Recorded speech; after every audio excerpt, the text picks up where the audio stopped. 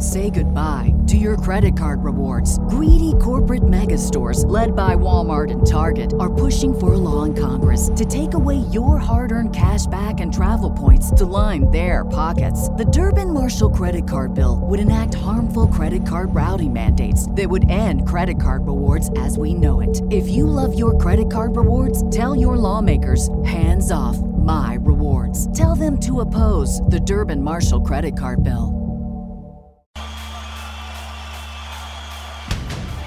Welcome to Drinking Bros, presented by GhostBed.com. Sit back, relax, and grab a fucking drink. Yeah, welcome to Drinking Bros, kids. Got a little charcoal in my voice today after last night's election. What do you mean? Show. What does that mean, charcoal? I feel like I've been chewing charcoal for about 12 hours because we had so much booze last night. Did you have to get your stomach pumped? Close. I woke up feeling great, by the way. We got close. As a matter of fact, I'm going to have a drink right now. Yeah, you should. You should. Yeah. Cheers, friend, because it was a disaster last night. Across the board for Republicans, anybody who was a fan of former President Donald John Trump. It was a disaster for him as well. And then it was a disaster for the guy who drank 13 Hard AF seltzers last night. Yeah, which is a new personal record. We were standing outside and he was trying to tell me a story. Yeah. After, and anybody that watched the show, especially the end, could tell that I was pretty hammered. Yeah. But even for me, this guy's trying to tell me a story. I'm like, man, nothing you're saying makes sense. No. And it wasn't me. There were people around that weren't drunk. Yeah, exactly. Luckily, we're saved by a guest here today. Sean Lake from Bub's Naturals is here. Welcome to the show. My God, man. We went on a bender last night, and I apologize, okay? I want to apologize to you. I think it just can make it more entertaining. So we'll see. You're socially lubricated with leftovers. We'll find out here today. I know you were traveling, trying to get down here, so you didn't get a chance to pop into the old election results last night. It was not a red wave. It was not a red tsunami. It wasn't even a ripple. And now we're kind of waiting to see some of the seats that are still open because Nevada and Arizona have yet to put in all their fucking votes along with Alaska. Is that where we're at, Bob? It's tough, man. It's hard to do things. Yeah, but Alaska is just which Republican? Yeah, it's two Republicans. All right, so that Senate seat is going to flip for them. It's not a flip. Murkowski's the incumbent. Oh, it is. Okay, great. As far as Herschel Walker is concerned, where are we at with Herschel Walker? So 98% of the vote is in, but they've called it for the runoff. Neither's going to hit the 50% threshold, as we like to talk about last night. Thank you, Bob. Warnock is in the lead by about a point. Okay, and that's not going to matter because they're going to have to rerun again December 8th? 6th or 8th, something like that. 6th or 8th? Okay. So we get another month of Christmas here with Herschel Walker in Georgia. But it might not matter because Arizona is still on the table. Nevada is still on the table. And then Alaska, you just said, is Republican. I think best hope scenario if you're a Republican. I don't know where you lean, Sean. It's where Daddy leans. Oh, you're right down the middle. I don't think that Arizona has a chance. I think it says too early to call, but there's no fucking way Blake Masters is going to win that. So they're still missing 800,000 votes. And what they're saying online, and a couple people have called it for Arizona. He's down 5. Right. He's down 5. He's down 5, but they're all Republican counties left. Is it? Because is it not Maricopa? No, Maricopa's in, I think. Maricopa's in it. Okay. But everything that I've read is they're expecting both to flip for Kerry Lake for governor and potentially him as well. They said that will be a nail biter, possibly a recount later on after this is all said and done. And it wasn't a good night for Trump-backed candidates last night. All right, so first of all, you missed, I think, a potentially amazing joke about Herschel Walker running. He made so many last night. Probably 60,000 Herschel Walker jokes last night. Then I'm out. I'm out of those. Yeah, I was feeling fresh. Run, here. Herschel, run! Yeah, I was wearing a Herschel Walker jersey last night for the show, for the live show, and a police badge for it. And we had a listener flew in from Minnesota. We had a huge party here last night. And we had a listener flying from Minnesota, and Dan and I signed the Herschel Walker jersey. Yeah. So he get to walk off with that. But run, Herschel, run. He's still going to run to He's Senate. running. Yeah. Yeah, he's running. Yeah. And I guess we got till December to figure that one out. We'll see. We'll see what happens here. But I think as a whole, looking back at the night last night, there was a lot of shock and disbelief on the Republican side and the Democrat side.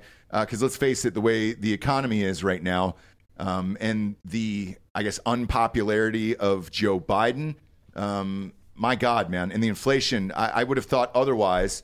What it looked like, and again, I survey pretty much all the news networks across the board, not Fox and CNN and MSNBC, but everyone, like NBC, ABC, CBS, everything else. It looked like, Dan, that 3 out of 10 voters on the exit polls were concerned about the economy. And then 3 out of 10 were concerned about abortion. So it ended up being a massive issue last night. Your wife, you said, voted. Was that a concern for her as well? You guys are in what, San Diego? Yeah, it's funny. We're in the, hey, we've got 2 kids, and when I'm thinking of my social issues, that one, I've sort of been just watching it, and I guess like I've been raised with Roe v. Wade being just a baked part of our world since I was born. Right. I mean, it's just been what it is. So Same, yeah. when it flipped, the amount of outrage and kind of like just massive media blitz around it, it didn't hit me here. Like it didn't create outrage with me. And that's not because I don't respect a woman's right to choose. And it's not because I think that I should be in a position to eliminate that right to choose. It just maybe because we're having a family and we're thinking more about the creation side. Like it just didn't become a family topic. So when we were making our voting choices, Right. I was thinking like, hey, what's going on with global warming? You know, I'm a big outdoor environment person. Like I want to go hike and snowboard and be in the mountains. So I'm thinking about that issue. And then I'm thinking about the economy. And I'm thinking, well, okay, well, how do I create balance between where we're going as a country and what's going to happen with, you know, macro inflation? Like what's happening with interest rates and where the direction that we're driving towards, and everything that we've done from 2020 till now during the pandemic that has fed into that. And how do we course correct? Well, I don't know if we can. No, because- the way to course correct would be to eliminate people from government who shut down small businesses, for example. That would be a good way to do it. And But that didn't that's- happen last That's night. not what America chose to do. So I'm thrilled with this result because people are going to get exactly what the fuck they deserve, which is nice. Yeah. Sometimes it's nice when that happens. And we always say on this show, we are who we vote for as a nation, and we'll find out. Apparently, people were amped about the economy, amped about being poor and inflation rates, and the Fed's going to keep hiking them at a dangerous level. Yeah. Rents are going to keep going up. Yeah. Nobody's going to be able to buy a house It was anymore. more to these motherfuckers don't understand how federalism works, how the system of government that we operate in works.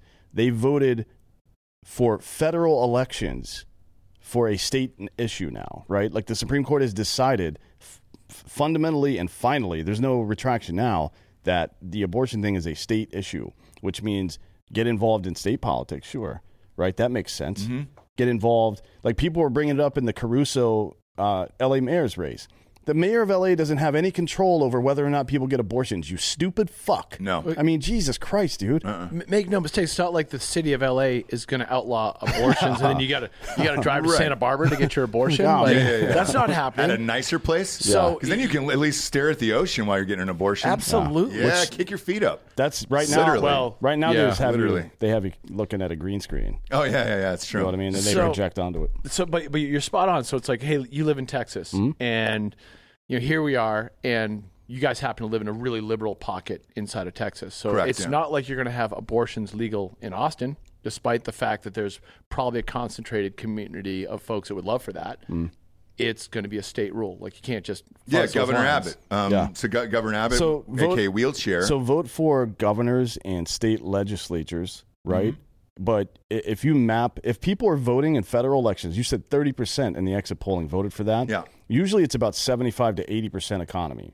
That's what smart people do, right. right?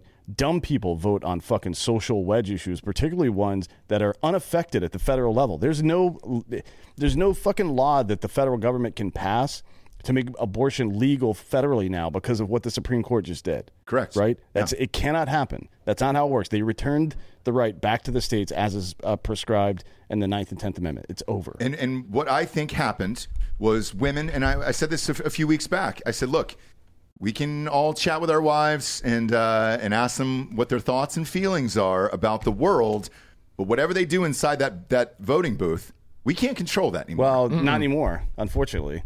Right? Women shouldn't be voting. We've said this forever. The Suffrage Act, Yeah. obviously. Dan, suffrage thing. We're trying to repeal the Suffrage Suffrage Act, yeah. But in all sincerity, that's what appears what happened last night. And we said this a few weeks back as well about Trump losing in 2020. It turned out to be him losing white suburban moms who ended up voting against him. Well, guess what? White suburban moms can control the fucking vote all the way around if they want to. So clearly, they went out in some of these states and went Democrat. Some seats went Republican. I mean, you saw a lot of splits on some of these states last night that don't traditionally happen. Usually somebody goes down and just goes R or D all the way down the box. Yep. And then, great, that's where I live. Georgia was one of them, right? So Kemp did quite a bit better than Herschel Walker did, Yes. which is really interesting. I don't know if those were blank ballots or what happened, right? Yeah, and it even happened in places where you don't see it necessarily because the Republican won in both. But, like, for example, J.D. Vance, several points behind the Republican governor who won Ohio. Yeah. Right. For DeWine ended up winning there, yeah. Not to shift gears, but I'm kind of curious about Pennsylvania, a state that I don't visit very Well, often. Yet you had two Senate candidates that were spicy to Sure be watching. did. Fetterman won. Quado won. But he also had an extra person back here. So, I don't know if Quado gets to vote. Can you it's register? not that. I think all the votes counted doubly because you were voting for two people. Well, what was that movie voting that for the had the Quado. guy on the shoulder that like the alien head that was just popped up? Well, on we're the talking shoulder? about Total Recall with the alien that came out, the little baby that came out. That was Total Recall. Right. I know what you're talking There's about. an but I don't 80. remember, I'm dating myself. I'm 51, so I'm old. So I remember these movies where there was just a guy and he literally had like a little voice thing on his shoulder. I don't remember. You look great for 51. It's that Bub's Naturals, dog. Way to go. Thank you. But Thank with that, you. Fetterman won. Democratic governor also won, Bob. I don't know his name. He wasn't sexy enough to really talk about last night. But all of Pennsylvania went blue. I don't understand last night across the board. I don't understand the Pennsylvania one. Like the stupidity of American voters to vote on a wedge issue. That's nothing new. That happens all the time, right? Especially and I just want to reiterate how fucking stupid it is because it's unaffected at the federal level by the people that you voted for. Anyways, Oz wasn't anti-abortion. He made that pretty clear that wasn't an issue for him, right? So Well, he didn't have a great answer. Yeah, his answer was that it's not my fucking business. It's between her and her fucking doctors. Right, but he said local politicians in the debate, and it's like that's not a local politician's job either. Yeah, it is, though. Who? It's a state politician's job. States, but not local. Yeah, that's what he meant, obviously, right? But anyways, state representative, state senator, Yep. like that. But he's a clown, obviously, and he's not from there, and he's his intermingling with Trump was kind of weird. To be honest, maybe that cost him, but John Fetterman can't fucking think or speak properly, and they still elected him over this other guy. It's pretty interesting, to be honest. I think Trump was the one that got him into the race at all because he still had to win a primary, which he did that, but it was because of Trump. So he had to ride that out regardless. But the fact that you elected a brain dead person to be in there, I got texts from friends who live in other states. And they're like, why did that one happen? I can't figure out that one. And I was like, well, we have a brain dead president. So does it really fucking matter at this point? Well, maybe they'll offset each other. Maybe together they're one brain. Right? Maybe. But in reality, they're more like those two old Muppets that are up in the fucking balcony talking shit. Just senile assholes. Yeah, but in the meantime, if you're looking at that Pennsylvania race with Fetterman last night, that was the one that Obama came back for.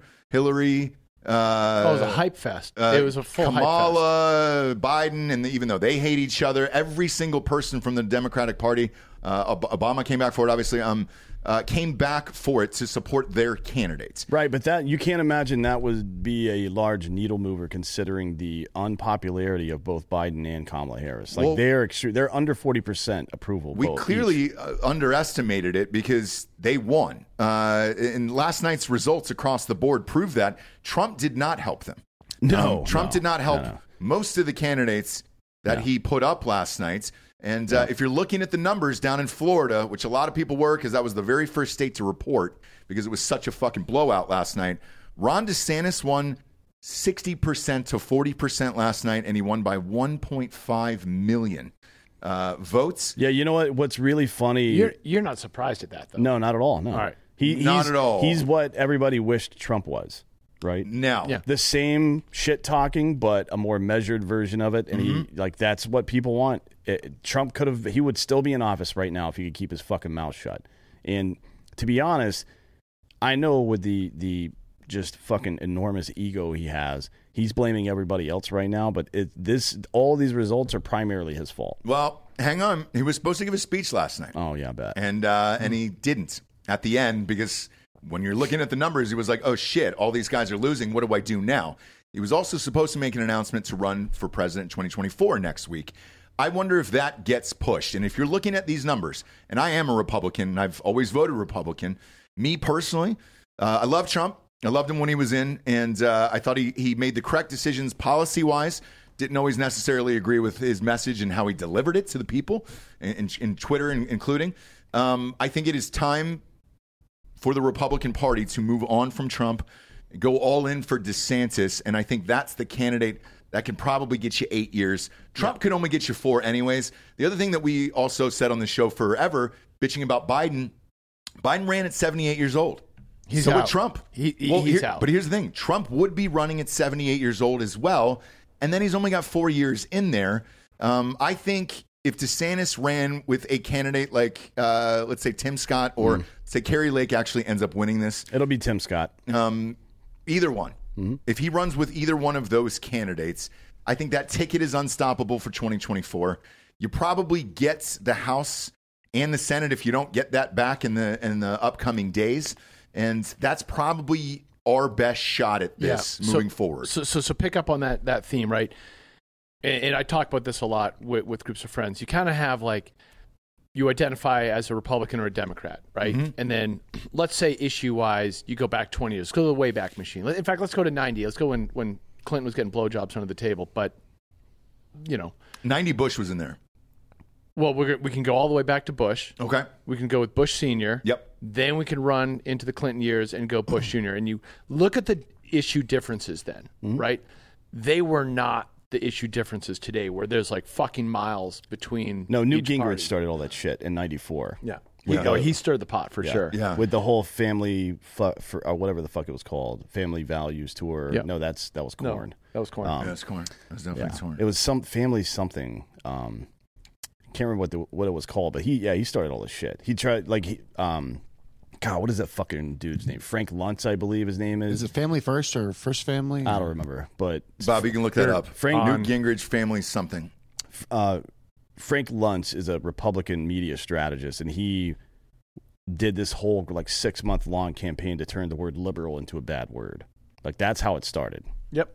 Yeah. Well, so my point with that being is you have this issue separation that's not massive, right? But so the Democrat, a middle-of-the-road Democrat from the 90s is effectively, I look at them as a moderate Republican today. Yeah. And if you're voting along what you were voting on then, your Democratic Party's just moved farther and farther and farther away from you. And all of a sudden, the Republican Party's just kind of expanded. But when you put Trump in that leadership role, he was so polarizing and he was so off-putting to so many people. It was a love or hate thing. You're either all down with his messaging program or you're not. So enter Ron DeSantis, and now you've got a guy who policy-wise covers a little bit of broader ground. Yep. And so you get the policy nod. Even on the abortion issue, which 15 I think weeks. is big. The 15 weeks, Which is that was pretty stock standard that's before the most- Supreme Court overturned It's it. the most common in the world, actually. That's Right. the average in Western and Northern Europe. Yeah. And Bingo. also, I want to say the number in the United States is even with Roe up to 24 weeks or whatever, something like 98% of abortions happen before the 15th week. Yep. Yes. So now you've got a guy who suddenly he can still be caustic, he can still poke, he can still be fiery, but he's a lot more appealing. He that's covers not his ground. identity. That's something he does. He does it for effect sometimes, right? Ron DeSantis does. Trump, that's his identity. Yeah. That's who he is as a person. It's a fucking Right. problem, man. So who's more likable? Yeah. Like, who do you want to It's run simple. the party? The answer, I think, was pretty clear last night, that it's Ron DeSantis, and it's not even close. I heard one pundit last night on CBS super late in the morning. I was up to about 5 a.m. going through all this stuff last night. Had said this, and I want to ask your opinion on it. He said the reason why Ron DeSantis won by 1.5 million votes is that 1 million people exited New York, the state of New York, and then moved to Florida because they were tired of the policies there, and then that was the extra million there for Ron DeSantis. That's probably true, actually. So between the 2020 registration and the 2022 registration, there was a 1.2 million flip, right, between Republican and Democrat registered voters in Florida. So that's probably it's either that or people swapping parties. Okay. I'm gonna go with that massive influx. I mean, I know a half dozen people in my world that during COVID packed their bags up from San Diego and said, I'm getting the fuck out of here. Yeah. And I'm going to Texas primarily. So sorry, guys. Or Florida. And Florida was number 2. Yeah. So I know 3 families that locked in and did Florida. And 2 are from California. One of them, I think, was like Utah or something. They were looking for that sense of freedom. And that is represented well in Florida. That's funny. So we just had him on the show a few weeks ago. My college roommate invented Four Loko, and he came from San Diego to Florida for that exact reason that you said. He was talking about on the show. The exact same thing. He was just like, dude, I can't take this anymore. Like, for my family. It's rough. I mean, like and he's not a hardcore Republican or anything. Like you don't have to be. It can come down to economics. It can come back down to cost of living. I mean, what I've watched happen property-wise, I live in Encinitas, California. I live in North County, San Diego. It's beautiful, And but it's expensive. It's quite nice. But if you bought your house 12 years ago, Yeah. You're good. you're good. So I'm good. But it's not right that so many other people aren't good.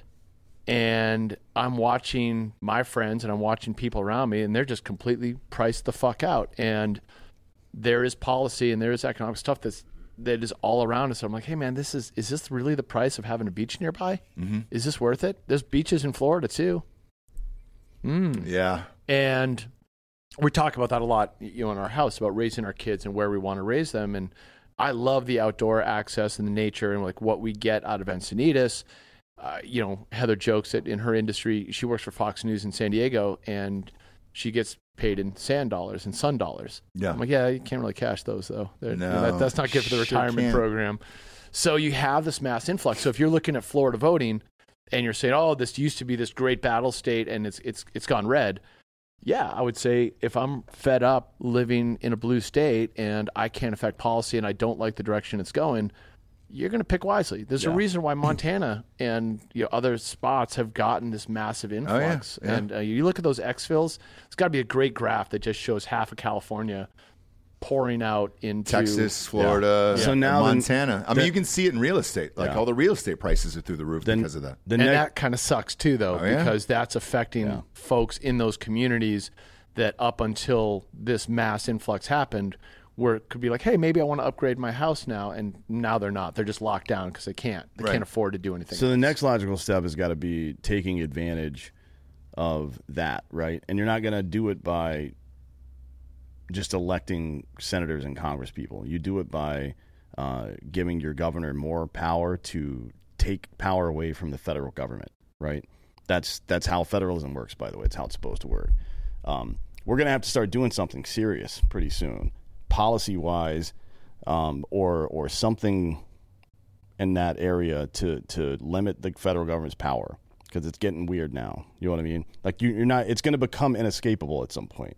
Yeah, I don't disagree with that. And we have a fiat currency that's being run into the fucking ground while billions of our dollars are being sent overseas and shit like that in the middle of record inflation. This cannot continue. Yeah. Like this is not this is not a business model that works. And sending more money over to Ukraine is on the table currently right now for Biden, and he's deciding on whether to do that, which is fucking bananas to me. Well, they're floating that information because right now the State Department is trying to leverage Zelensky to start negotiating with Russia, and they're going to hold the money over his head until he does. Okay. My opinion. All right. That's just kind of what I'm reading the tea leaves. from the public. I mean, you can give up a couple thousand miles of industrial land and just kind of slide it over to Russia because you're never going to win the hearts and minds of that entire population. There's always going to be that dissent. No, it's like 70% Russian. Like, let them just go, redraw a border, walk away. Everyone lives. I'm fine with it. I don't know about We're them. also pleasantly removed from being in that territory, and and we should be. No, I we mean, shouldn't have to fucking care about what goes on. Not my circus, not my monkeys. Exactly. Is the phrase, I believe. But yeah, it's Ukraine would have been smart to take the money we sent them and relocate all the actual Ukrainians that live in those areas into the center part of Ukraine, right? And then say, all right, if you come any closer, we're going to fucking start launching real weapons at you into your capital city, Moscow. Yeah, that would have been the right move. And if you are Zelensky, though, you got to think like you're getting a lot of these gains, at least like what I'm reading, what I'm going to report it. So he's like, you get a little cocky once you start winning the blackjack table. You keep going. You keep doubling down. You keep doubling down. They're creating a little Frankenstein over there in the same way that we did with General Torrejo and then Noriega after him in Panama back in the 80s, and 70s and 80s. Like, we're fucking up big time in Ukraine right now. It's going to become a huge problem for us pretty soon. It will. There's a bunch of problems that are going to be coming up for us pretty soon. But first, we got to decide who the fuck is our Senate and Congress. Which, most of these states that are the swing states have not got all their ballots in yet. Yeah. So we got another month of this shit to figure it out and then kind of go forward on some of these issues. In the meantime, if you're Ron DeSantis this morning and Donald Trump, what do you do and how do you go on about your future here? Because I don't think Trump is going to just walk away from this. No, that ego doesn't allow for that to happen. No. If you're Ron DeSantis, you're waking up and you're just like, I am going to sip a glorious cup of coffee and I'm going to be dancing all day. He's feeling really good about himself. But you don't think part of him is looking at 2024 now of like, all right. He was already looking at 2024. But now even more so after last night. I mean, it is. Yeah. So he's dancing. I don't think that doesn't make him nervous. That doubles his resolve. That's him saying, I just took a huge step forward in my aspirations. Like, hey, he didn't commit to running his full term in Florida for a reason. And he's got a shot now. And he knows he's going to have to lock horns with Trump. And that's the only thing that should give him anxiety is that tension and like that battle. If you're Trump, yeah, you might be recalibrating, but man, that guy's gotten by his whole life on a lot of bravado and a lot of like push. Mm-hmm. So he's probably like rethinking right now. And then I just, the only way he walks away from 2024 is if he's got some sense that he is the kingmaker and he can like scratch that part of the ego to allow that to happen and feel like he's controlling, he's pulling those strings. Well, here's what can't happen for Trump in 2024, in my opinion, especially after last night. He can't run against DeSantis and get beat because then all of this looks even worse. Oh, yeah. Going down. And I don't know that would be great for his ego either. I guarantee you he's sitting in Mar-a-Lago right now looking at these numbers going, shit, how do I save this? Is there a call that he makes to DeSantis that says, hey, I will be the kingmaker. We can kind of reconnect. I'll give you my treasure chest full of money and help you out here, and then all the contacts and everything else, and then let's try to win 2024. Maybe you slide me a pardon for any of this other fucking bullshit that's going on in these other states. Okay, so that's really good logic that I don't know that he can follow. I don't either. What do you think, Dan? I think that Jonathan in the chat here just said he's not sure DeSantis would run against Trump. I think he has to for the country. Like, it's not about you, guy. It's not about you and your future, and maybe it's going to be tough and he's going to talk a lot of shit. That dude's got to fucking go. Trump has got to get the fuck out of here. Nobody wants this shit anymore. You know what I mean? And all these fucking conservative influencers out there on social media that are talking about, oh, DeSantis needs to get out of the way. It's fucking, it's not his turn. His turn? Are you fucking kidding me? That's the same shit Hillary Clinton said, right? Is this the game we're fucking playing now? Well, hang on. They were saying it before last night's election. Yeah. I haven't seen anybody saying that today. I mean, I haven't heard anyone saying it's Trump's turn and it's 2024.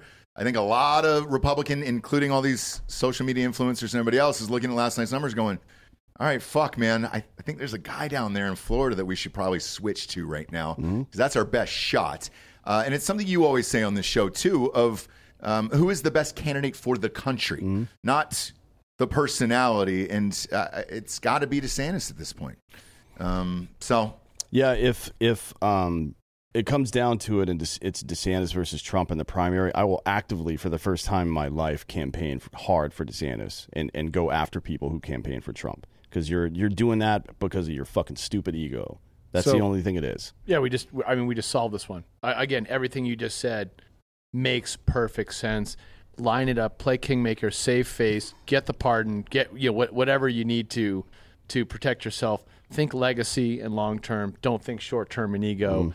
And all of a sudden, the party builds momentum. It gets trust back. It gets a shit ton of people that are living in that middle that we talked about to go, oh, thank God I've got a viable option. Because if Biden runs again, everyone's going to be like, shoot me in the fucking head. He's not running again. No fucking way he runs again. And Kamala Harris is out too. She's not going to run. I gotta pivot though. You've got a chat there, so people are tuning in and watching. Oh yeah, we're live. Part of this, we're right? live. We're live right now. Can I offer a prize to someone for first answer? Go ahead. All right, I don't know what I'm going to offer them, but first person to tell me Noriega's first name. You get a Manuel? prize. Don't say it out loud, God asshole. damn it. Oh, which Noriega? Not you. The real Noriega. Dave he mentioned. Noriega. He owed me 100 favors. Yeah. You Yeah. guess Now- what? You win the prize. You just robbed your entire audience Why would Manuel Noriega come up today? because he just brought it up. Oh, really? Yeah. That was a little dime he dropped. I'm like, I'm not letting that go. That's good history right I there. didn't know which Noriega you were referring to. Okay. There's only the one. Not the drug dealer. By the way, I want Yeah, he was the drug dealer and the president Same of guy? Panama. Yeah, Yes. Okay. So what happened Yeah. was there was a guy who we installed named Torrejo, right? Who was the president of Panama. He was a dictator, a piece of shit. And then he fell out of a fucking helicopter, which happens sometimes. Sure. Maybe the agency was involved. It's hard to say. Well, seatbelts are also important. Yeah. And then we installed Manuel Noriega. And I don't know if you know who Ollie North is, right? Yes. Remember all the guns and drugs? that the US the Iran-Contra affair. all the guns and drugs that were being, exchanged for money and guns and such back then. Yeah, he was involved in all that. He was selling drugs, and then we after he did his service for us, we arrested him and put him in federal prison for the rest of his life. Right. Okay. Oops. Yeah. That's how we operate, unfortunately. Well, it's amazing that anybody trusts the United States at all. Yeah. Our foreign partners, anybody. Yeah. You open a briefcase full of cash, everyone looks a little more trustworthy. Yeah, fair enough. Don't Buy they? everywhere. I brought one. It's just sitting on the Is it? outside How there. much you got there? 30, Good. $40. It's not going to do it. Go ahead and let It's me not know where gonna that's do it. at. By the way, speaking of cash, I want to just jump back into something real quick that Rossi said earlier about Trump opening up his war chest to DeSantis as a kingmaker or whatever. Donald Trump's PAC, Make America Great Again PAC, gave $2.3 million in Ohio and $3.4 million in Pennsylvania to Vance and Oz. Uh-huh. And McConnell's PACs put a combined $89 million into those races. Wow. Whoa. That's a lot of money. So let me ask you this, Bob. Was he, I don't know how much is in his treasure trove or whatever we're calling it there. Do you think he was saving it for his own reelection for 2024? It could be that. Could be he's cheap, Yeah, maybe he's not flush. Maybe he doesn't got it. not liquid Yeah. right now. Yeah, They maybe. put a lot of it in crypto. Bad time yeah, to be bad there. decision there. Crypto's down. Maybe it's all buying in season crypto. right now. It is definitely not. It's buyer's market. If you got that liquid. Buying season. Bro, it is definitely not, my man. You had some good 17 to 20% drops. You just got to get there right and just get on in Come there. on, buy the dip. Buy the dip. That's like saying because the ship is sinking, it's time to jump on. That doesn't make any sense. There's a difference, right, between buying the dip and fucking setting yourself on fire. I've never been one to give good advice. No. So if anyone's listening to me, you should probably stop. He's wearing your hat, by the way, right? Drive it like you stole it. Yeah. That's financial advice right there. Yeah. That right there, you are wearing financial advice. I'm Drive not sure it like you stole it. his insurance company would agree with that. I wore this hat to buy my car, to test drive it. Nice. And then the lady said something about it, and I was like, it's a good hat. What are you gonna do? Yeah, what are you going to do? That it's a comfortable hat. Sure is. Flexi brim. I mean, Yeah. That's why I model. This is a test hat just to see if I want to make one of these too. Okay. Just put a little bill in there. it. I put a little thing. Yeah, put a little put a little structure Yeah, in there. it's so a- a guy it's- like me, it looks terrible. It's a running hat. I know. I've got a big So, head though. yeah, oh. I've got a monstrous head. You have the perfect size head. I appreciate that. Yeah, I'm working on yeah, that. and I don't even mean that in a homosexual way. No, just Because I'd tell you how sweet your cock was too. But if sure would. I mean, we're on Patreon. Yeah, we are on Patreon, so it doesn't matter. we can kind of say whatever we want, Man, right? you've got a beautiful hog. Oh, you can say whatever the fuck you want on this. Are you kidding me? Freshly shorn. Yeah, are you? Manscaped? Absolutely. There you go. Yeah, I mean, why buy from another brand if you want to like Promo snag code the Drinking skin? Bros, 20% off there. Speaking of promo codes, we have one for your product as well. Obviously, Bubs Naturals. Been on the show for a while. We are all gigantic fans here. When did you start that company?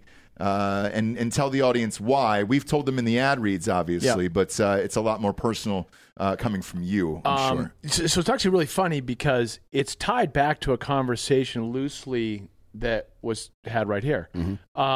So I'd never been on a podcast before, and well, actually, let me back up a step. So my best buddy growing up in Winchester, Massachusetts, was a guy named Glenn Bub Doherty, and Glenn Doherty and I were like best friends in high school. Yeah, that'd be great. Like really close, and Glenn and I took off. We dropped out of college together. So it was like, school's for fools. Let's go be professional athletes. And literally, we loved skiing and snowboarding. So dropped out of college, moved to Utah, and we're like, Glenn was like, I'm going to be a pro skier. And I'm like, I'm going to go become a professional snowboarder. Sean, real quick, we got some sponsors. You know that, dude. Your product is on the show, Sean. BubsNaturals.com, promo code Drinking Bros, 20% off that collagen, dog. Got to get that MCT oil. We got to use these promo codes to get our listeners some discounts, including our title sponsor, GhostBed.com/Drinking Bros. 2 free pillows with a mattress right now, and it's going to get 30% off. 30% off right there. Boom. Pillows are just as good as the goddamn mattress. When you buy a mattress, you're automatically getting 2 free pillows there at ghostbed.com/Drinking Bros. Great deal, and you can fill up the cart. You can get sheets, you can get the weighted blanket, you can get the cover, all the things in there. Stock it all the way to the top, and you get 30% off with the promo code Drinking Bros at checkout there. Now, if you want 40% off, you got to get that bundle package, dog. That's the adjustable base and the mattress combined together. Once you have it, you can never go back. I've had it for about 3 years. It's one of my favorite things in this life. They've also got a split king option, and that'll kind of split the bed in half. So if your partner wants to go to sleep and you want to stay up and watch TV, you can do that. Or you can just get it all combined in one. Comes with a remote control, USB ports, flashlights, you name it. You're good to go at ghostbed.com/Drinking Bros. When you scroll down to the bottom of the page, you're going to see a 60-month pay-as-you-go program. No interest as long as you have decent credits. So head on over there and click that box. All the deals that I mentioned are applicable with that. You can walk out of there with a brand new bedroom set for about $25 a month. Go to ghostbed.com/Drinking Bros today. Next up, we got buyraycon.com. You're going to use the promo code DRINKIN15 on that one to get 15% off your Raycon headphones, dude. Love these guys. Man, how many would you say you have, Anthony? I got about 3 pairs at my house, I think. I have 5, including the headphones, the gaming headphones, and I've just got the new gaming earbuds, and they're loud as shit. That's what you were saying when you walked in the office. They're really nice. Yeah. So if you're out there and you're looking for cheap, affordable headphones that are high quality, I'm going to be honest, man. I've had Beats by Dre and all that bullshit in the past, and like the quality in Raycons, it's no goddamn different. Might as well get it for under $100, dude. You can listen to, podcasts, audiobooks, music, video games, like Dan was saying, they're great. Raycon's everyday earbuds look, feel, and sound better than ever. They've got these optimized gel tips for the perfect in-ear fit. These earbuds are so comfortable, they will not budge. Trust me, Raycons give you 8 hours of playtime, 32-hour battery life. Raycons are priced just right You'll get quality audio at half the price of other premium audio brands. It's no wonder Raycon's everyday earbuds have over 50,000 five-star reviews. They've got the earbud tap functions that include 3 customizable sound profiles, noise isolation, and awareness mode. Best in the biz, dude. Love these guys. Great to work out in or just chill out around the house. Or if you're writing like myself every night, they're great. Go to Raycon.com. Buy Raycon.com today and use code DRINKIN15 to get 15% off your Raycon order. That's code DRINKIN15 at buyraycon.com to score 15% off. Go to buyraycon.com, code DRINKIN15 over there to get 15% off your headphones. We got mybookie.com, promo code DRINKINBROS, doubling that first deposit all the way up to $1,000. Man, I was off this weekend. I hope to get back on this weekend. Head on over to Drinkin' Bros Sports and check out our picks in college this week, in the NFL this week. We got Mattress Mac on the show, fresh off his $75 million win on the Houston Astros, that joins us on the NFL Pick'em show.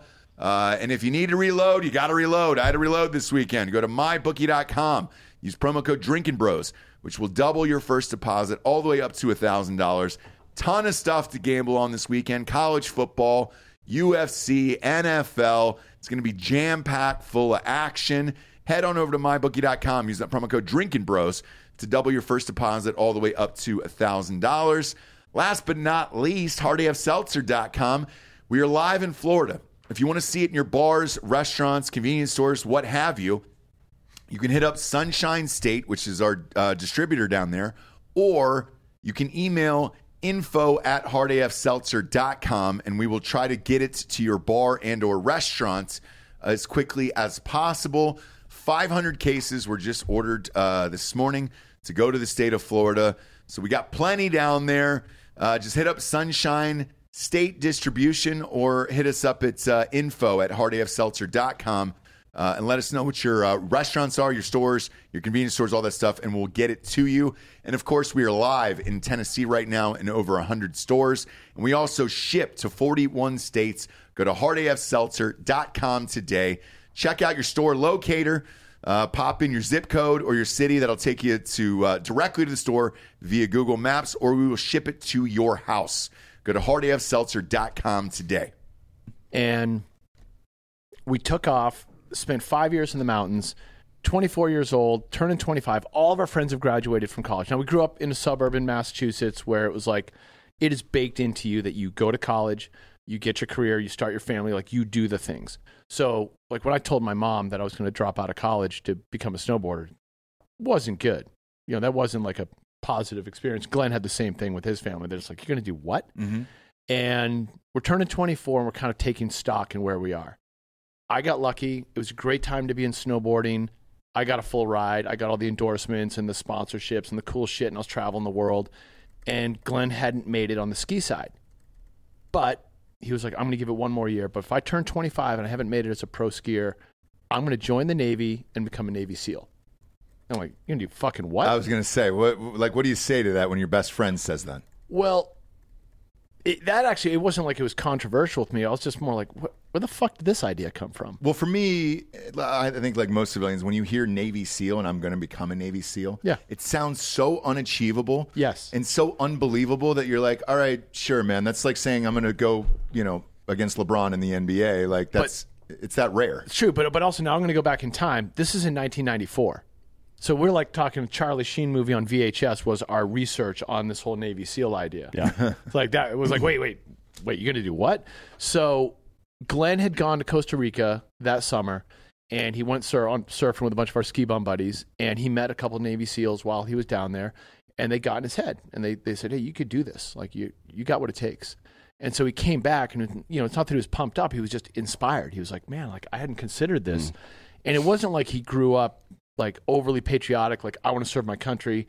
This was about what am I made of? Mm-hmm. The skiing thing was what am I made of? the challenges, the stuff that we wanted to put ourselves through, and that was why we were such close friends, was we were just looking at the world a little bit differently, and was like, well, I want to go jump off the biggest cliff I can find and land. I want to go and navigate some hairy terrain and make it work. And that was like, that thrill was baked into it. So navigate heavy terrain like banging an old lady.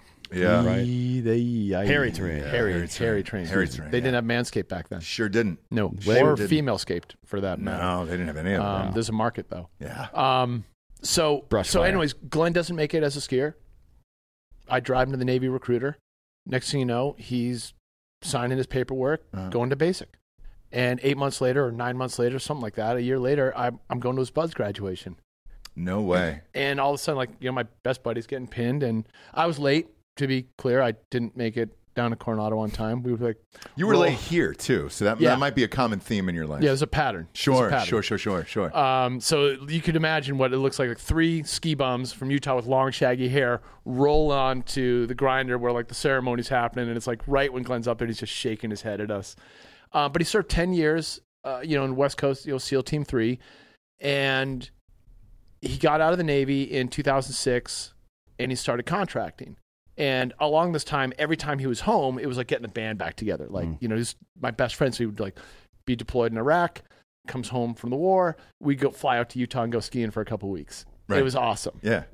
And then the last couple of years he was alive, we were roommates again. Like, he got a divorce, I got a divorce, 2 single guys turning 40, living in Encinitas, and he was contracting for GRS. So that's how we knew Evan Hafer. Right. So he had all these great adventures, but he was like gone for 3 months, home for 3 months. He was on this cycle. And once again, from 25, when you're like, what are you going to do with your life? Oh, I'm going to join the Navy, become a Navy SEAL. I had my vision and path. I was like, I'm going to be a professional snowboarder.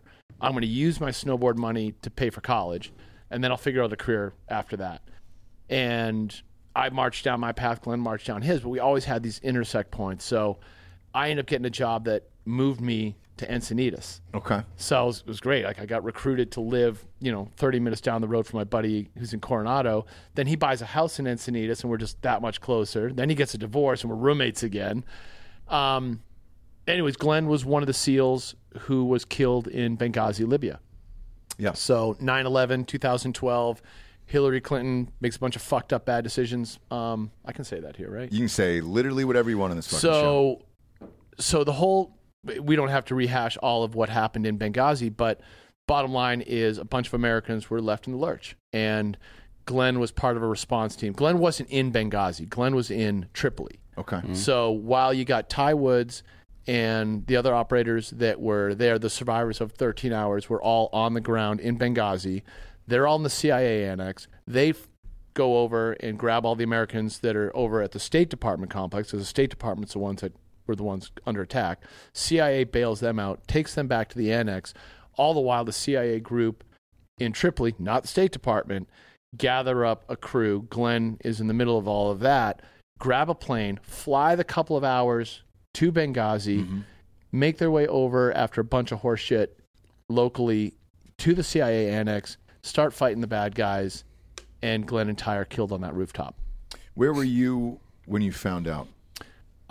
So I was Glenn's listed next of kin. So I was that first, phone call. I was at the gym. I was at CrossFit gym. I was at my buddy Danny Miller's gym. I did like some noon workout. I went to bed that night, and I had heard that there was some skirmish going on in some spot in Libya. And I'm like, Glenn's in Libya. But Libya's a big country. Yeah. So I shot Glenn a note, because we kept in touch while he was on these deployments. I'm like, yo, man, be safe over there. Like, don't know what's going on. I had no idea that he was in the fight. I wake up the next morning. It's on the news a little bit more, but this is when the whole kind of misinformation, like no one really knew what the hell was happening. Right. I go to the gym, and then I'm leaving the gym, and I see a phone call from an 858 number, and that's semi-local in San Diego, but I would never answer a phone call from a number I wouldn't know. I just kind of generally screen it, and if they leave a voicemail, it's legit. And there's that little voice in my head said, answer that call. So I answered it and was, is this Mr. Lake? Yes. I need you to return to your home at 165 Rodney right away. Like, my home address. And I'm just like, oh shit. They didn't say what it was about. They didn't say really who they were, or I don't remember that. Okay. I remember just hanging up the phone sitting in my truck for a minute and being like, oh, fuck. And it's like I knew, but I didn't know. Like, I didn't want to know.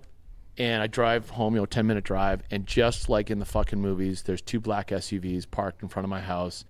And a couple guys get out in their black suits. And I just walk up and I'm like, how bad is it? And they just broke it down. I mean, with as much information as they had. They're like, Glenn died. He died saving lives. Like, they gave me a little bit of something to hold on to that made me feel really proud and good in that shitty moment. And then, we have another car parked outside of Barbara Doherty's house, Glenn's mom. But, we have to ask you to go and talk to her. I'm like, are you kidding me? Like, go. Like, let her know. And that just, everything in my life as an adult really shifted at that point. I mean, there's monumental shifts you have in life. Like, you get married, you get a divorce, you have different careers, but Glenn was a brother. We had lived together on and off since we were 16 years old. We just had so many shared life adventures and viewpoints. And, before he died, we had this big moment of okay, you know what? Here we are, turned 40, we should probably do our wills, do all this proper stuff, and did all the legal paperwork together. You get all my debt, you get all my debt. I want you in charge of my shit. You normally it's your brother, or your sister, or a very close relative, and Glenn very purposefully was like, no, I want you to run that show. And I'm like, yeah, it doesn't matter. It's not like you're ever gonna die. We're fucking immortal. Yeah. And it turns out I was wrong about that, and it just, everything just changed in that moment. So you get that call, and this is call to action, right? I have to let everyone know. You go into planning mode. You go into what's going to happen, and then the optics. It's a very big national event, and the spotlight was all over this thing, and the stink was everywhere. And it didn't take very long for the U.S. government's fuck ups to become apparent, right? Which that clouds the issue a little bit, because people get not just emotional about Glenn and Ty dying, but about the politics involved, right? So, especially 100%. the dudes who had just come back, Tonto and all these dudes that have just come back, were not thrilled with how things happened. Obviously, no, right? I mean, what the fuck? They were left in the lurch. They were. I mean, that's a really polite way of saying they got fucking hung out to dry. Yeah. And I'm friends with Tonto now. It took a few years for us to connect up, and I value him as a straight shooter. He's had his experiences over there, and he survived. And when I look at that, I was fueled by kind of take some action. So the immediate action wasn't that anger and frustration that was born from that. It was far more the very immediate legacy around Glenn. And I mean, it was a absolutely transformative experience for me, because up until that point, I'd never dealt with a level of tragedy where I was almost in a role where I was making decisions that were going to affect that legacy. And some things were very easy. Mm-hmm. Glenn's dead. Glenn struggled with his transition from active duty military, from being an operator to civilian life. Okay, we should start a foundation and help other operators ease in that transition, primarily with scholarships, easy attainable things, help someone fill gaps in the GI Bill. That that's something you and I talked about years ago. That felt good then. It feels good now. It's up and doing its thing. And it's what he would have wanted too, right? Dude, that's who he is. A dude doesn't get a phone call and organize a fucking giant military force with his own, with no help from anybody, to walk into a goddamn firefight outnumbered 1,000 to 1, unless that's the kind of person he is, right? Yeah, and for you personally, and I guess for Glenn's mom, initially you don't know really all the details of what happened. So what was it like for you guys as the years have gone on, the more and more information you found out about what actually transpired? Were you guys more angry? Were you more proud of what he actually stayed and tried to do, like Dan said? So what Dan said, I think, is worth touching on. I kind of gloss over it sometimes because I get this insider baseball stuff. Glenn did a couple of things from Tripoli before he had the permission to go. Yeah. Number one was you got to find a plane. So the State Department, or no, I guess the CIA had loaned out their airplane. They didn't have a plane handy, and normally there's a plane around. So Glenn literally tried calling his bank, in the United States from Tripoli to arrange to wire money over so that he could grab a private plane to lead whoever was willing to fucking go. Like, you want to go? You want to go? Let's go. No permission, no like official government position. He was willing to leverage his own cash. I fucking love that story because that shows that dedication to his brothers and his dedication to his friends. And he had that his whole time. He was there to lay down everything to help others. Mm-hmm. And he didn't end up needing to do that. They found a plane. The CIA group had organized with Glenn, a couple Delta guys and whoever else was around to jump on that plane to head into that fight. You imagine that you're flying for 2 hours on a plane and you're going into the shit. Mm-hmm. Resolve never stopped. They didn't turn the plane around. They didn't say, this is a bad idea, guys. We might not make it back. Right. They doubled down. And I take great pride that someone that I was so close with made the right decision.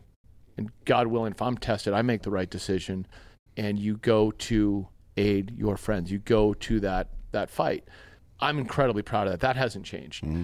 The idea of the ineptitude of members of the State Department and the decisions that were made that stalled out that whole process for that 13 hours plus, the more details I got just reinforced that. And then it's the same thing that happened in Afghanistan, right? The withdrawal was run by the fucking State Department. And if there's any question after the last 10 years of exactly how incompetent these motherfuckers are, then you haven't been paying attention. Yeah. You know what I mean? Because we had friends also charter planes over to Afghanistan to help people out, and they were on the show a few months ago. You're talking the pineapple. Yeah. Fucking amazing. Yeah. I donated to that through GoRuck. I just threw some cash in there. Yeah. Jason McCarthy's he's a buddy, and I really like his program. Mm-hmm. And as soon as he jumped up and said, you want to earn a patch the right way? I'm like, fuck yes. And you don't really always know where your money's going to, but that's an example of you putting your money that you've earned in your job into just good causes. Yeah. And then, as this continues, because it doesn't end. No. By the way, like a movie comes out. Yep. I'm assuming if you did the will, because this is the first time you and I have chatted in real life, if you did the will, you probably had to sign off on his life rights for the movie. Interesting story. So there's a couple things that happened publicly and privately around this. So when Glenn died, it was very public, right? Mm-hmm. And so I immediately had some actions to take. This is before the movie concept has come out. And one of them was to deal with the life insurance policy that all government contractors are required to have to serve overseas. And Glenn did exactly what he was told, and I found a copy of his policy. Like, I had his email password to get into his computer, and I was able to look at that and say, okay, well, he has this insurance policy with a group called Rutherford Insurance, and the CIA makes him get this comprehensive life insurance policy to serve overseas. So then I got to call those guys up and say, hey, Glenn died. I've got all of his forms to share with you to put out for whatever the life insurance benefit is. And then my whole plan was get that life insurance benefit, close out Glenn's estate. I had a plan to give all that money to his mother, his brother, and his sister, and then save a quarter of it for the cult of recreationalism. Keep a fund of money for having fun and throwing parties, because that was what Glenn's directive was in his will. It was, don't worry about anybody else. That's mine as well. Jared Taylor, Jared. Yeah. He's the executor of mine, and it's just he has to do fucked up shit with the money. Yep, basically in the body. It is the body. Yeah. Hey. That's serious. That's that. Oh no, I mean, he wants his body thrown in a fucking dumpster. So, or what was the other one? You fired out of a cannon into a brick wall, and then you make a print out of the splatter pattern. Yes. Oh, nice. So he wants artwork done. Yeah. That's I think that would pretty be dope. Yeah. It's not bad. Jackson Pollock. Yeah. Something like that. Just don't embalm first, because then that kind of fucks the whole thing. There won't be anything left to embalm, probably. Probably not. Probably not. Yeah, he may be throwing a bucket against the wall by the time I'm gone. So what happens after that? So, and I'm sorry, this kind of jumps all over the place, but so while this is happening, I hit a wall. So Rutherford says no. Like, sorry, he doesn't qualify for the death benefit. I'm like, are you fucking kidding me? This guy just served his country and died overseas. Yeah, well, according to the Defense Base Act, this archaic piece of legislation written in the 1940s, he doesn't qualify. So I'm like, it doesn't fucking qualify. And so I read the Defense Base Act, which is not fun reading. And there's specific literature in there that if you are not married with dependents, it doesn't trigger that death benefit. You're kidding me. So he literally got denied. So now I'm pissed. So yeah, the 13 hours thing is starting to take shape over here. Yeah. I'm not even looking at that. I'm just trying to get this motherfucker, get this insurance company to do the right thing. So Did you get a lawyer? I got a lawyer, and we got approached by a law firm called K&L Gates.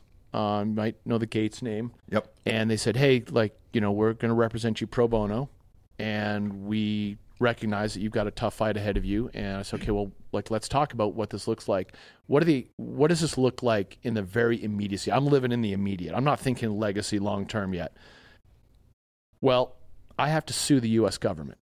Me, Sean Lake, gets to put his name on in federal court, and I get to drive down to San Diego and sue the U.S. government and Rutherford Insurance. And I sit down to do. I did it. It's a Google search.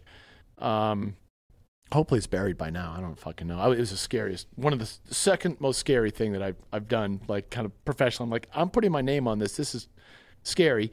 And we went after Rutherford to pay the benefit. And I sat down with the judge, and the judge, goes and reviews everything. And the attorney and I, this guy Michael Mortensen, and we're looking at this entire landscape, and he's like, you're not going to win this. And the attorney says, the Defense Base Act is written the way it's written, and this is the wrong thing to do. So they actually went to Rutherford, and they're like, looking them in the eyes in this small little courtroom setting, they're like, you really should consider doing the right thing here, but legally, I can't stop you from doing this. And I'm just like, fuck, we lost. All right. Well, we took a swing. I had to do that. Yeah. And I took that same energy, and I said, well, if I can't win that, how do I prevent this from the future? All right, next stop. Let's see if we can get a meeting with the CIA. And so while the congressional hearings are happening. So I fly out to D.C. a couple of times, and one time was to sit down with CIA Director John Brennan. I got a meeting with him. I'm like, oh, fuck, okay. So Kate, Glenn's little sister, and I get in the room with Brennan, and I'd lost the lawsuit. I already knew that, but I was like, I can at least appeal to common sense and good intention and decency. Mm-hmm. So I sit down with this guy, and it's a quick meeting, but we're kind of sniffing each other out a little bit. And I just said, hey, you have an opportunity to do the right thing here. And I would encourage you to look at that, because think of the optics on this one if you don't. Mm-hmm. And if I start talking to members of the press, what do you think they're going to think when they think about Barbara Doherty, Glenn's mom? And I'm like, holy fuck, I just threatened the director of the CIA. Yeah. Okay, fucking be cool. And Brennan looked at me and he said, we'll look into it. That's it. That's all he said. Got up, left the room. I'm sweating bullets. We get out of there. I'm having an oh shit moment. The second scariest thing I've done. First, I try and sue the U.S. government and I lose. Then I threaten the director of the CIA by, talking about going on a media blitz. And the attorneys with K&L Gates are like, well, that was the card to play. So now the movie comes out. Right now I'm going to shift gears. Wait, so you said before that you'd hope if you get put in that situation, you would stand up for your buddy. But it sounds like you already did. Yeah. From my perspective. I guess I didn't really, I don't really think of it like that. I did what I feel like I would do. And but that's what Glenn did, right? Yeah. That's what Glenn did. So you did the same thing for your best friend. Yeah. And then the movie comes out. So then the movie's being made. So the 13 hours thing happens. Now, at the exact same time that's happening, I get a phone call from Relativity Media. Do you guys remember Relativity? Sure do. Ryan Kavanaugh. Yeah, Ryan Kavanaugh. He's been on the show. He's Triller now. Oh, no shit. He owns Triller. He was on last year. So Robbie Brenner, who's a famous producer who produced this movie called The Dallas Buyers Club. Yep. Very familiar. McConaughey won his Oscar for it. So did Jared Leto. Yep. Everyone else, yes. All right. So I get a phone call. Can you go up and meet with Robbie Brenner? Mm. And I sit down and I start telling her Glenn stories. And I'm like, oh my God, funniest guy. just waxing about all the wacky shit we did in our 20s. And she's just like, and then I talked a little bit about his transition out of active duty and like why he was contracting and like, why does anyone contract? That money is fucking kryptonite. You go from making $60,000 a year to $200,000 a year. It's a hard job to give up. Mm-hmm. And she's like, I really want to make a movie about Glenn. Like, what? I want to make a movie about Glenn and Ty. Okay. And I introduced her to Dorothy Woods, who was Tyrone's widow, and Dorothy and I had kept in touch. And I'm like, do I need like an entertainment lawyer? So yes, you do. I actually got like the life rights to Glenn. I sold those rights to Relativity Media to make a movie about Glenn, and they were going to hire the producer from Captain Phillips to make the movie. Yeah. And because they both won their academies around the same time, so they were all homies. And next thing you know, I'm doing these writer meetings. This guy named Matthew Sands wrote the script, and like we're on the path. Then an article pops, and it's like, who's going to make the movie first, Bruckheimer or Relativity? Whatever. Yeah, exactly. Yeah. It was like 13 Hours versus Relativity, and so then there's that battle back and forth, and they were way ahead of us. I never got a phone call from 13 Hours. So I was like, well, I wouldn't expect that. Like, we're doing our own thing over here. And what I liked about it was that they kept referring to the movie as an opportunity to tell Glenn's story. Not a war movie. They're like, we're not making a war movie. We're making a story about Glenn and Ty and their journey. Mm-hmm. I'm like, okay, I can get behind that. I wasn't as interested in, the classic fucking blow it up movie. I was interested in tell a complex story about a human who had a complex story and try and do it well. I can get behind that. Dorothy could get behind that. So they started writing the script and putting it together, and then Relatively files for bankruptcy. Yep. Whoop. Okay, that ends that. Get a phone call from Robbie, which was great. She called me and she said, yeah, this isn't going to happen. Sorry, I'm getting a different job. I'm out of here. And I'm like, so what happens? And, the life rights revert back. Next thing you know, I get a phone call from a girl named Kelsey Beiser, who is, I think she's married or engaged to Anthony Arbito, from Half-Faced Blades. Yeah. And I had no idea what the connection was, but she's like, hey, so we just made a movie and Glenn's featured in it. And I'm also a little bit pissed off that they never called. So I'm like, don't you think you could have sent Glenn's mom flowers or something? Because you're going to make this movie. So they never did. Then they made the movie and they invited me to the premiere. And no money, no life rights. No, nothing. No nothing. likeness, nope. no nothing. Nope. They didn't have to because they only used Glenn's character in the context of the historical significance. Same thing with Dorothy.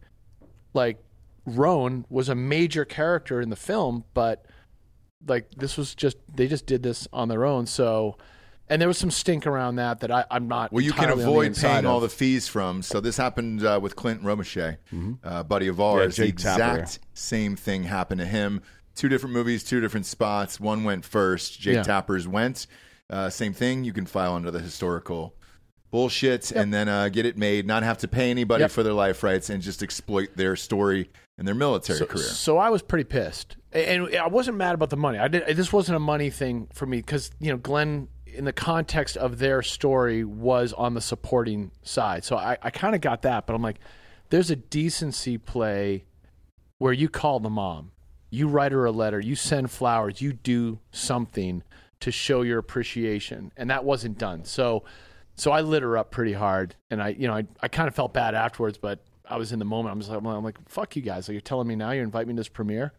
So did you go? So I didn't go to the main one. They did one in Dallas at like the Cowboy Stadium with a big band playing. It was like a huge we remember. event.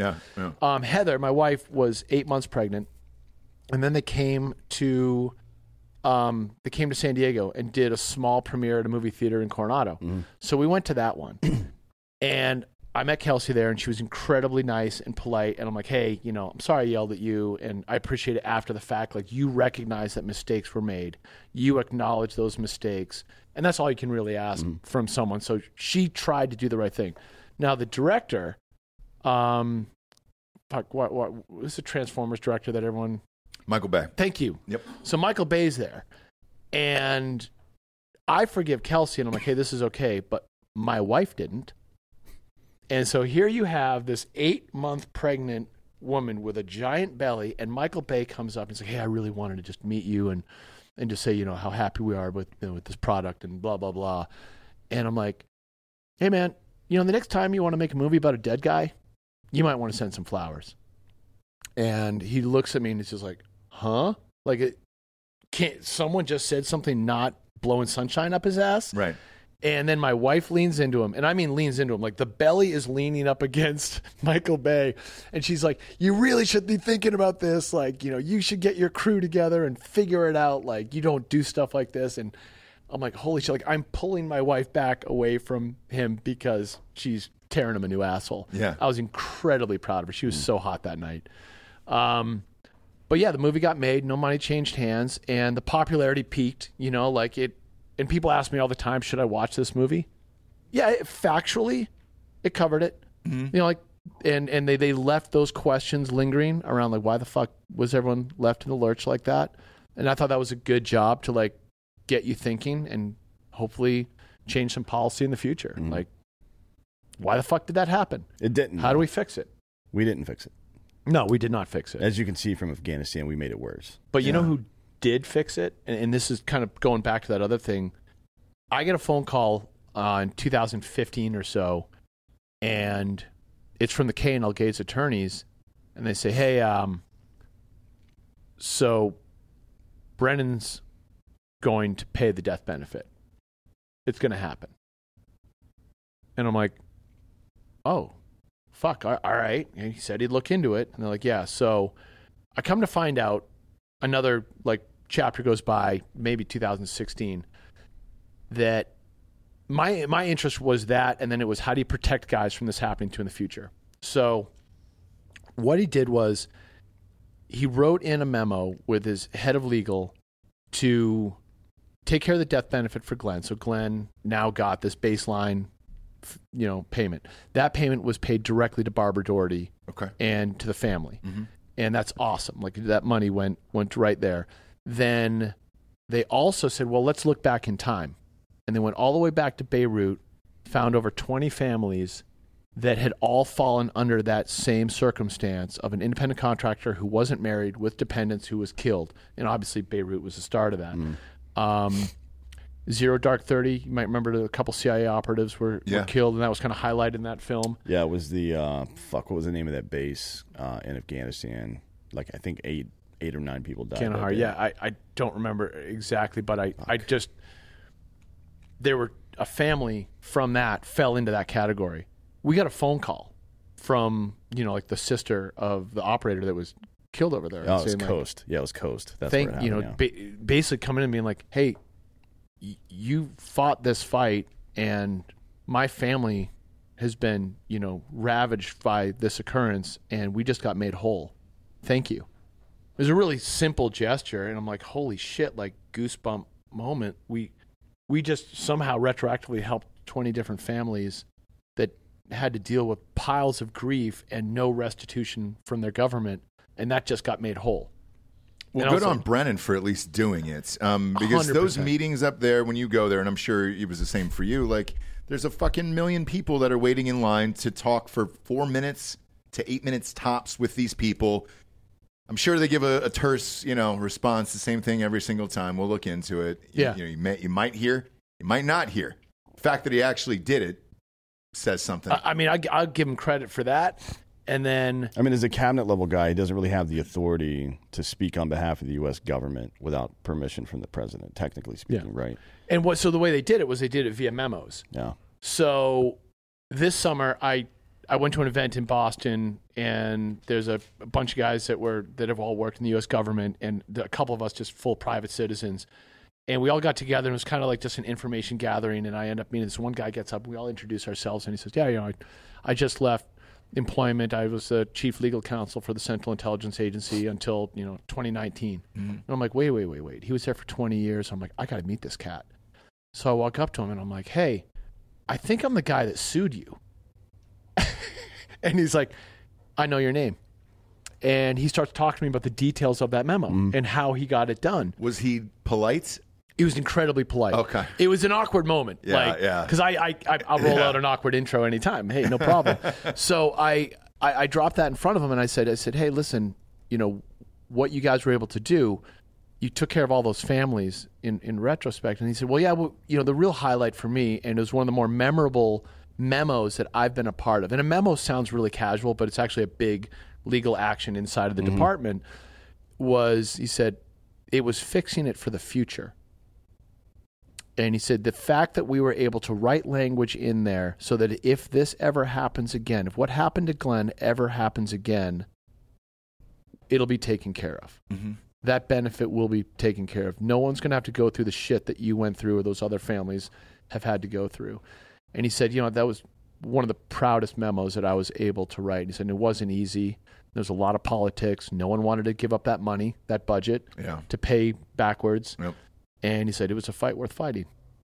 And I was What like, a crazy story. fucking thank you. Like I was psyched. Yeah. And so now, like, that's the legacy play, right? Like, that's the, okay, I wanted to take care of the immediate stuff, do right by my boy. And then it's do right by the community. And then the third play that we kind of put out there during that whole time was, how do you pay tribute to those 4 Americans that were killed over there? Tyrone Woods was killed too. It wasn't just Glenn. Right. Ambassador Stevens was killed. It wasn't just Glenn. And Sean Smith. Sean Yeah. Smith. And Steve Smith's a fucking basketball player. Yeah. Anyways. Sean might have had hoop skills. I don't know. He may don't have. know. He was a gamer. Yeah. He was a big gamer. Yeah. So in Videoland. Mid-range jumper, I heard was really good, which is a lost art. Yeah. So then we said, well, let's go for the Congressional Gold Medal. Like, fuck it, why not? Like, why stop now? So it just passed the House of Representatives this summer. So before they disbanded Congress, and like now they're getting ready for the 118th Congress taking shape. So it's sitting to wait to go into the Senate, and we'll see what happens. That's amazing. But That's amazing. Felt pretty fucking good. And somewhere along the way, I just figured, why not start a collagen brand too? Just Yeah. And look, I know a percentage of the proceeds go to the Glenn Doherty Foundation and everything else. Tell people what made you want to do collagen and protein and things like that. I'm sure it's because, now hearing the backstory of you guys personally, because you guys were super athletic and in everything. And Jesus, if the camera's on him right now, throw it over there. There it is. Have you seen a better looking 51-year-old dude? Jesus, man. Almost 52. It's crazy, Getting bro. That's crazy. I need to start putting more in my shit. Just it's there. You got a lifetime supply. It's not going anywhere. Got some hard seltzers, and you got those. They all go together. The collagen is really important, right, for a lot of different reasons, but the MCT powder is what really matters because nothing else you do supplement-wise matters unless there's something, a lipid for it to bind to get into your bloodstream. Right. Right. I know I say this all the time, but this is like it's the critical thing. That's why there was like a German study in 2014 of vitamins found that vitamins that you take, like over-the-counter vitamins you take, don't do shit. But they do if you take MCT, right? Mm-hmm. Yep, and they do in the right amount. It's crazy to think like, if I want 300 milligrams of vitamin C, I have to take 1,200 milligrams. Because I'm going to piss out 3/4 of that. And that is a pretty alarming idea. They're like, why is my pee bright yellow? Right. Well, it's because you just pissed out all the vitamin C. That's why it stinks so much. Or, you're dehydrated. So in 2017, right around the time we met, I had started taking collagen. My wife bought me a jar of it off of Amazon. She's like, you're not getting any younger. We're having kids, and I need to preserve your old ass. Yeah. No joke. I was 45 at the time. And my knees sounded like crinkled up newspaper walking up a flight of stairs. Like it was all achy. I'd been CrossFitting for, a decade at that point, still mountain biking, snowboarding, surfing, doing all my fun shit. But everything was slowing down. And I knew it, and I was just like, it was just getting slower. So I start taking collagen, and I do, I'm doing exactly what my wife says. So kind of like with anything, like if you're going to bother doing it, read what you're supposed to do, follow the instructions. Don't just tic-tac around it. So I was like, okay, this says 2 scoops a day. I can put it in my coffee. It's heat tolerant. Boom, boom, boom. 3 weeks into it, I'm just thinking I'm going to exhaust the jar. It's not going to work, and I'm out. Like, fuck it. Like, I'll just do what she says to humor her. Yeah. My fingernails are growing like I'm the Wolverine. I'm like, all right, something's happening here. And about a week later, we had a wedding. Do I need a haircut? I'm like, reading the side of the jar, and I'm like, what the fuck's happening? Something's happening. At about the 2-month mark, my knees stopped hurting. And that was like my key problem, was like achy knees, like squatting and running just everything just kind of hurt. Flying on an airplane was a bear because, you're cramped up and then you have to stand up, and it was just a process. And it just felt great. And I'm like, all right, what's in this stuff? What's going on? Because I've tried glucosamine, I've tried creatine, I tried whey, so much stuff, and nothing ever worked. And then I realized, all right, here are these amino acids that are part of a complete protein, but it's not a complete protein. It's just collagen. Right. But it's fucking loaded with glycine and leucine and these amino acids. Like, what is glycine? And I don't know anything about it, but it works. So I just keep into it. 3 months into it, I'm all in. I'm like, I see you on the street. I'm like, you got to take collagen. This stuff works. Right. Like anyone at the gym, I'm hyping it to. So my business partner, TJ, comes by the house, and he's just a buddy. Like, he's someone that we had some work projects with, and we were spitballing some work stuff, and he sees a jar of collagen, and he's like, oh, you take that stuff? Now, TJ is kind of like the beautiful mind of the internet. So he's looking at this and he's going, I know what this does on Amazon as a category. I know it's a growth curve. I know all the biohackers are into it. He knows about like the future potential in it. I just know it works. Right. And he's like, hey man, we should start a company. Now I got a 1-year-old crawling around behind me, and I'm like, the last thing I want to do is be an entrepreneur. But funny enough, about 3-4 months earlier, I had been a guest on your show, and I'd been into the Black Rifle headquarters. We had a conversation around charitable giving, and one of the things that we talked about was how to institutionalize charitable giving. How do you bake it into economic action? It's something that we were trying to do at the time that turned into BRCC Gibbs eventually as well. Yeah. And it was a great open-ended problem that I hadn't solved for. So TJ looks at me and he's like, we should start a company. And I'm like, you know what? Sure. Let's napkin math this one out just for sport. And we looked at each other and we said, well, what does a company look like? And we both paused and said, well, and at the exact same time said, well, whatever we do, we have to do something cool for charity. Opening line. And a little fucking light bulb just goes off. And I'm like, well, I know the charity. It's got to be Glenn's charity. And this is exactly the kind of product that Glenn would have taken, chasing the fountain of youth. And Glenn's call sign in the Navy was Bub.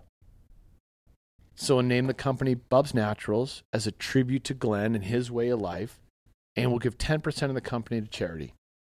And I'm like, fuck yeah, that feels good. That sounds real good. So I called a couple of the SEALs that Glenn worked with. Mikey Ritland, who's, you guys know Mike. Yeah, he's on our network, yeah. Shane Hyatt. And I'm like, guys, what do you think? Like, is this a fucking wacky idea? Because I'm a civilian. I never served. I don't want to lean in on a community. Like, I just think it's a neat name. And they were like, Glenn would kick your ass if you don't do this. I'm like, well, that's a blessing I needed. Call the family, talk to Barbara, and they're just like, yeah, go for it. Like, I don't think anyone thought it would work. Right. But they're like, yeah, go have some fun with this. So I literally reached into the savings account, took a look at what I had, bought a pallet of collagen, threw it up on Amazon, and we just let it rip. And it was a big social experiment. And MCTs was right there to be like the two things we knew worked. It was around that same time, 2016, 17. There was this company I think they were in Oakland. Josh knows them. Not my brother, the other Josh. Okay. They figured out a way to fucking powderize pretty much any liquid without loss, right? And it was around that same time. So MCT is kind of prohibitive, I think, because it's liquid, or was. Now it isn't, yeah. So, well, spray drying is a technology that's really come up. And spray drying is literally, you take something through a hose, you spread out those particles as far and as wide as you can, just spraying them into a mist, and then you've got a big tumble dryer with whatever your powder is, and the right powder is going to soak up all that oil. Yep. So that's literally, our product is MCT oil and tapioca starch. Like, it's 2 ingredients. That's it. Well, the tapioca starch is creamy. It's got a little sweetness to it, so it's a little delicious. Yeah. And MCT oil doesn't taste like much of anything. Yeah. But it's got a little hint of coconut. A little bit of coconut in it. So you put the two together, and you've got this kick-ass functional creamer that is going to help in all the ways that you described. The energy factor of it, eating a healthy fat instead of sugar, means your energy plane lasts that much longer. Right.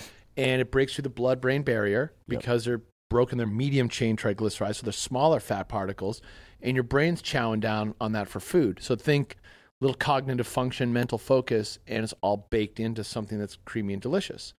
Well, look, we love your product. The audience loves your product, Yep. and we're huge fans at BubsNaturals.com. Promo code Drinking Bros gets you 20% off there.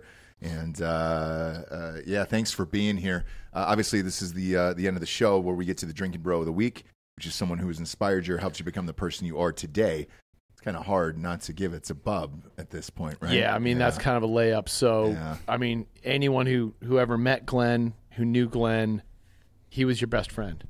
And Glenn had hundreds of best friends. And the way you earn that status is by being a rock and being there for others. And he was always there for others. And, you know, I hope that I can do that. Well, it's been an amazing tribute to him. It's amazing what you've done with the brand and the product and everything else. And then the fight for everybody else in the CIA and in Congress and all that shit, because that's an uphill battle, friend. And you were able to change a lot of lives. We greatly appreciate you being here today. Man, I got caught up in that story. I've never heard any of that, by the way. So yeah, I've actually never talked about it. Yeah, Like I've at never like opened up about it. I had a conversation with a guy named Scott Ellison this morning at that retreat thing I was at, and he was in the SEAL teams for 20 years, and now he works as a liaison for Congress. And I just rehashed it with him we went on this walk, and I just gave him all those details, and he's just like, oh yeah, and he knew all about the ins and outs of Congress and dealing with Langley and CIA and all that shit. Sure. And yeah, I guess it was really topical for me, fresh in mind. I hadn't really thought about it much, but yeah, we had a hell of an adventure there for a couple of years. That's amazing. Bob, we'll put that in the audio description there for BubsNaturals.com. Appreciate you being here. Go to iTunes, rate the show a 5-star, and leave a quick review. Also, head over to Spotify and leave a 5-star. No need to leave a review there. Thanks for being here, man. What a great fucking show. Thank you. I really Damn, I appreciate wish it. you were on time, because then we would have had an extra half hour. You son of a bitch! Yeah, that's on me. This was a good one today. Damn it! I'm sorry. We've got about 1,500 episodes. I got sucked in today. I suck. Yeah, I what are you gonna do? Luckily, we'll do it again. Yeah, we So. sure will. For D'Anthony Holloway, I'm Ross Patterson. This is the Drinking Bros podcast. Good night, everyone.